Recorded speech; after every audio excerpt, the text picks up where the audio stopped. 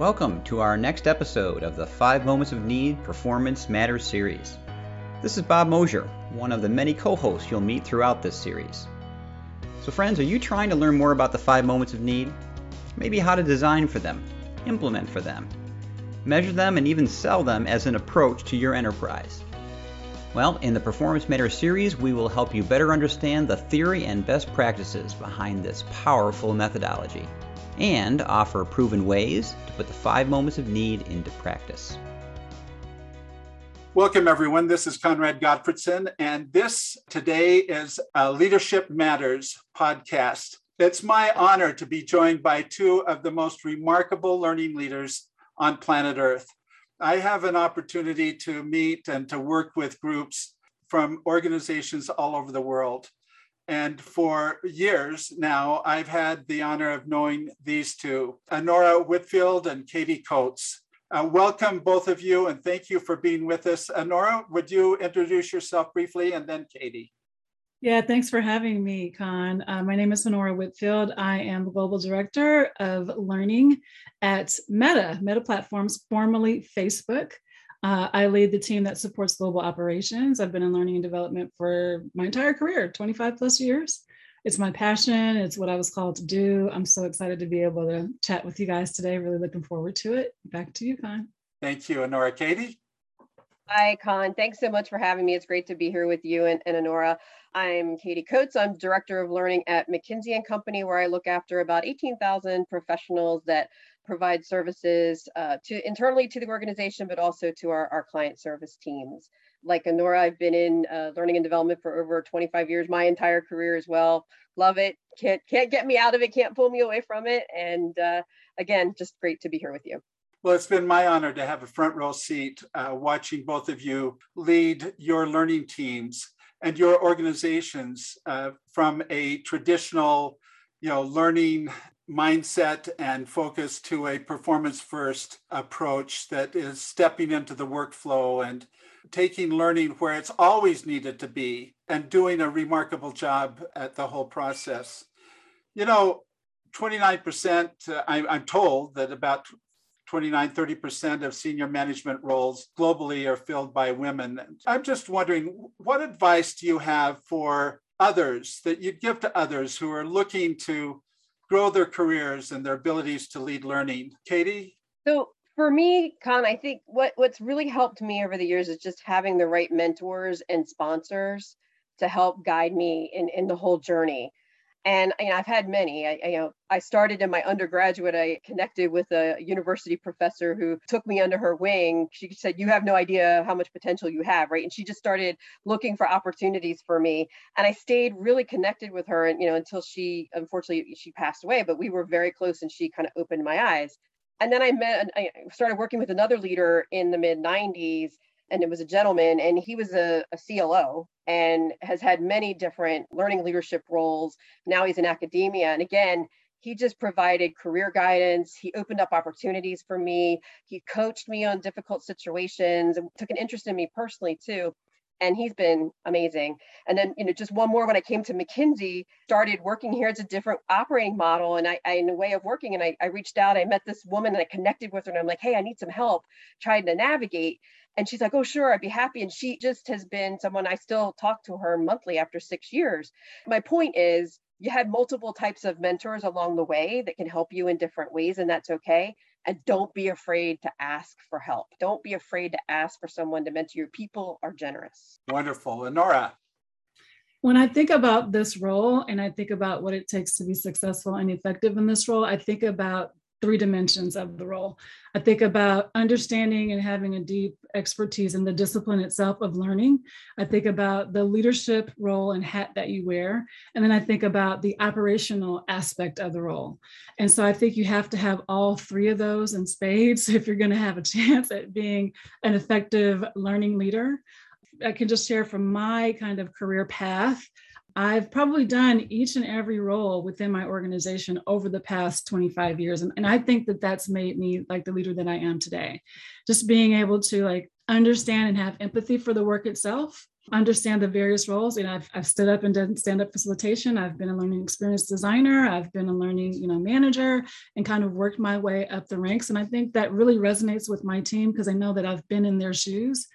So my advice to others who want to be a learning leader, depending on where you are, if you're early career, mid-career, or you're even at director or above level, is to really gain a deep understanding and appreciation for all of the work and the depth and breadth of the work. So if you're early career, spend time doing rotational, get to know all the roles, do stand-up facilitation, do instructional design, go into a project management role, do the data analytics piece of it, really round out your experience kind of horizontally throughout the organization, and then look at, moving up within the various verticals.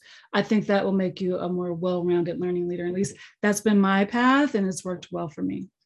Brilliant. So let me just share an observation I've made with my association with both of you.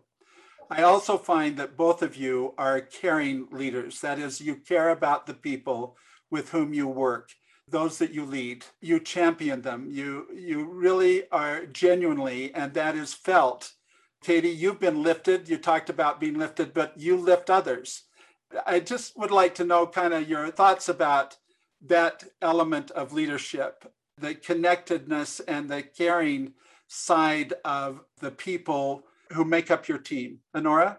Yeah, I think it's important I feel personally committed to caring for the whole person, and not just the work side of the person or the business side, but their people, their individuals, their mothers and their father. Even through the course of the pandemic, we got in touch with more of the personal side of the individuals because we're all working from home. You've got kids running in on Zoom meetings, and you really had to, and a lot of the struggles and challenges that our team members were facing, they brought them into our meetings because they were coming down with COVID, or their parents were coming down with COVID, or their kids were coming down with COVID. And so you really, as leaders, it's important that we care about the whole person. And we're always focused on what's doing best for them from both a personal and business perspective. And when I'm mentoring individuals on my team, I'm mentoring them not for the job that they're doing today. I'm mentoring them for the job that they want to do tomorrow, whether that's on my team or on another team, whether that's in our organization or within another organization. I just find that you get the most out of people when you care for them on a personal level. Yeah, and I kind of look at it as, been doing this for such a long time. It's my obligation now to help the next generation of learning leaders get there. So I spend a lot of time mentoring some of my junior colleagues. I just got 2 of my specialists get promoted to managers, and they have significant roles. And I'm so excited for them of the opportunities that are ahead for them. I can't tell you how happy I am about that. But it's just constantly working with them, looking at the talent. And, I've even helped people kind of figure out, do you want to stay kind of where you are, or do you want to look at other opportunities outside of where you are?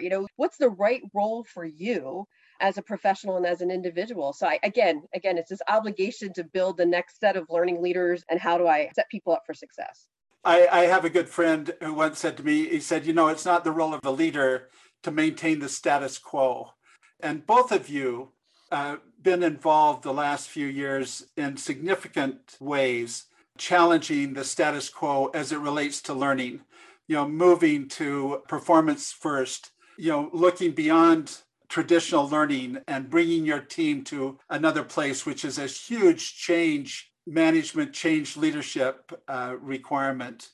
As you've been shifting and helping your organization shift from learning focus to a performance first focus, what are some of the barriers you faced and some successes that you found in that journey? Katie, do you want to start, and then Honora? Sure. So I think, like you said, Con, in organizations, kind of in-person learning is still a very traditional, very loved method of learning. It really is. And we're no different. In-person learning meets a really big need for us in terms of community, connection, celebration, that transition, the leadership mindsets. And it's what our people really love. And it's what they think about learning. And there's a lot of misconceptions, I think. Performance support, there's so many different definitions of it, and there's misconceptions about what it is and what it can and can't do. So that's some of the things we've been kind of working through. And how we're doing it is, Nora, we were talking about this, the speed of change and how everything changes. You can't possibly learn everything you need to in an in-person classroom program. You can't, right? And so trying to open up the aperture to other ways of learning and learning in the workflow. And I think some of the things that we've done is, we found a couple leaders that are really willing to take a risk, that like this idea, this notion. We talked to them about it. And, we started with a project. We picked something that wasn't, too high profile, too high risk. And we're like, let's do this. Let's learn from it, experiment. And we're in that crawl phase, of the crawl, walk, run.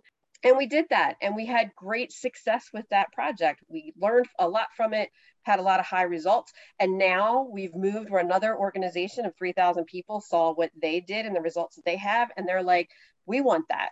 And so we just worked with another group to build a digital coach for a group of 3,000 people to provide consistent processes and access to learning in the flow of work. And they're excited. And I just had a call today with yet another group that heard about that one, and now they want it. So I think it's that experimentation, finding the right projects, showing success, and that's building on performance support in the organization. There are a lot of barriers. There are a lot of obstacles. There are a lot of objections. I like to think of them in terms of like technical obstacles and challenges, and people challenges and barriers and process, if you will. I'm going to probably spend most of the time on the people part, because I think that's probably something that we don't often think about when we're trying to transform an organization. So I think that the barriers or the challenge with implementing performance support and workflow learning is that some senior leaders have never heard of it before. What's this 5 moments of need thing? What's workflow learning? What's learning in the flow of work and performance support in 2 clicks and 10 seconds? And also some of our internal team members have never heard of it before, right? So there's this huge change management effort that you're really embarking upon. Once you kind of sell them on the benefits of all of this, they get it and they want it, and they want it yesterday. It comes with a price tag, and you can't do it overnight. So those are other barriers, right? So how do you get the funding, and how do you prove the ROI for it? Once you are able to get the funding, and then you're trying to set realistic expectations on what it's going to take and how many resources you need and how much time you need before you're going to have it in place and you're going to reap the benefits of it.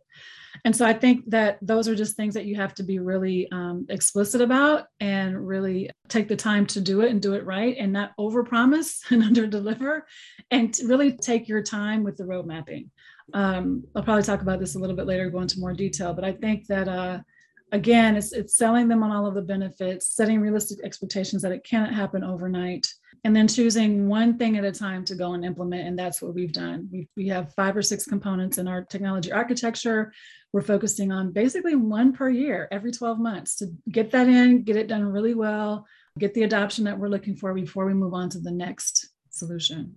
What has impressed me as I've watched you working with your team, Nora, is that you're not only bringing, your leadership along, your team along, and then looking out to the organization and preparing them, but you're also preparing your team to be able to scale, knowing that you've got to do things differently to be able to meet the challenges of today. And so, in the last 2 years, you've made tremendous headway on learning content management and single source publishing and getting that system in place. I think you've been breaking through some of the roadblocks, many of the roadblocks that organizations have stumbled into and onto and lost their way. Yeah. But it's been impressive to me, the degree in which you've been laying the foundation. You're crawling and walking, but at some point you're going to be able to run, because of what you're doing. And that leads me to both of these learning leaders folks have been in pursuit and are in pursuit of their PhDs. And Nora, you've been focusing on an area that is fundamental to being able to lift an organization. Would you just share a little bit about that and why you personally been going after a PhD? And then Katie, if you just report on your journey and where you are right now. I'm getting an EDD, an educational doctorate in learning science and technology at Pepperdine University. Go Waves. And I've been on this journey for a few years now. The reason why I wanted to pursue the degree is because I wanted to have a deep knowledge of learning as a science. And I wanted to understand it from a scientific perspective, how people actually learn. I also wanted to have a deeper understanding of how technology can aid in that. And people like UConn, believe it or not, have inspired me to pursue this advanced level of education, because every time I hear from you and I hear about you talking about memory and all the things that you talk about, cognitive load and all of that, it sparked something inside of me to want to go and study it for myself. And I also wanted to take more of an evidence-based approach to developing learning strategies, especially at the organizational enterprise level. So, you spend a lot of time in doctoral programs reading a lot of research, reading a lot of case studies, talking to a lot of people, interviewing a lot of people about their experiences and what's worked well and what hasn't. And so as learning leader, when you're working for-profit organizations, you can't do a lot of experimentation. You really have to have confidence in your approach and what you're going to be going after. So really the doctoral program has helped to shape me as a learning leader and my approach to organizational learning. My dissertation is on knowledge management, inter-organizational, multi-directional knowledge management. And it's basically based on the Meta learning platforms use case. We outsource a lot of our work. We, in this particular use case, we're working with over a dozen vendors all over the world, tens of thousands of learners. And so it's all about looking at how knowledge management needs to propagate within the enterprise kind of horizontally, but also vertically to companies that you may outsource work to. And then how you need to close that feedback loop and how you need to get some of that knowledge back from those suppliers back into your organizations. It needs to be two-way, multi-directional. And I just believe that knowledge is the firm's, intellectual capital. And, we need to be able to retain it. We need to be able to share it. We need to be able to grow it within the organization. And that's what gives us our competitive advantage. That's what keeps us on the leading edge in industry. So I think it's a critical element for any for-profit organization. That's the reason why I'm studying it. I also have an MBA. So half of me is like a business person and the other half of me is a learning person. And so it's the perfect marriage of those two things, because I've always everything I've done has been in workplace learning, not in academia. So it's all about how can we develop the talent that we have in our organizations to help us to achieve business goals. And so everything that I do is really in service to that. Thank you. Katie? So I'm just a learning geek, I have to tell you, a learning nerd. So I got my master's degree in instructional design. When it was over, I was kind of depressed because it was over. I love school. So I always had this dream and goal of going back and getting my PhD. And again, that whole notion of paying it back, like maybe teaching some courses or things like that, was always, top of mind for me. I just did my oral defense on Monday, so I'm a little excited, okay, on Monday. So I will be able to call myself doctor in a few months here, but I've technically finished. But my program is in human development at a Fielding Graduate University, a very multidisciplinary program. You can pretty much shape and study whatever you're really important or passionate about. And right at the time when I had start honing in on my dissertation, I was working on a performance support project. And again, Con and Bob kind of inspired me to take a look at this, right? We had such great results and I couldn't figure out if we could get such great results, why weren't more organizations doing this? I found some survey data that 21% of the 250-ish people that were surveyed claimed to be doing performance support. I'm like, well, why aren't more people doing this? So I focused on the adoption of performance support. I spoke with 17 amazing organizations that gave me a lot of insight and information about their decisions to bring in performance support in some of the early adoption phases that was then synthesized into my report out. And it's just been an incredible journey. I'm very excited that I'm finally done. And Nora, I'll be in your corner to help you get through it. I need all the help I can get, Katie. I'll take you up on that offer. Well, I have no doubt that you will be there. I do know that you are busy. Both of you are. And So thank you for taking time from the important work that you're doing and sharing some thoughts with us in this podcast. Again, I just want to say I don't know two more remarkable leaders, and it is an honor to be your friends and to be able to associate and to see what the two of you are doing. Any last words to our friends who are listening in? I would say just do it. Don't hold back. Just get started and do it. It will unfold and happen. It's not as crazy, well, Nora, maybe it is in your case because we were talking about how complex it is, but you can do it. You can actually bring performance support into your organization and make it work. Yeah, I would just echo that plus one, just do it. You can do it low tech, you can do it high tech, you can do it anything in between. It is how people learn. They need scaffolds, they need more knowledgeable others around them. Just get in there, experiment, test the waters, reach out to others who are doing it and who have been successful, learn from their experiences. We're all here to help you in this kind of community of practice, if you will. And I'm looking forward to hearing your stories. If there's a way for you to kind of share what you're doing, I'd love to hear it. Thank you both. And thank you for listening in on this Leadership Matters podcast. We'll, I'm sure, be hearing more from these two amazing leaders. Thank you both for joining us. Thanks, John. Take care. Bye. Well, that's it for this episode of the 5 Moments of Need Performance Matters series. We look forward to future conversations around how to best put the 5 moments of need into practice. We welcome your feedback and can be reached on Twitter using my Twitter handle at BMOSH, as well as our 5 Moments of Need website, which is www.5momentsofneed.com. We hope you're finding these helpful and will subscribe to future episodes. Have a great day, friends.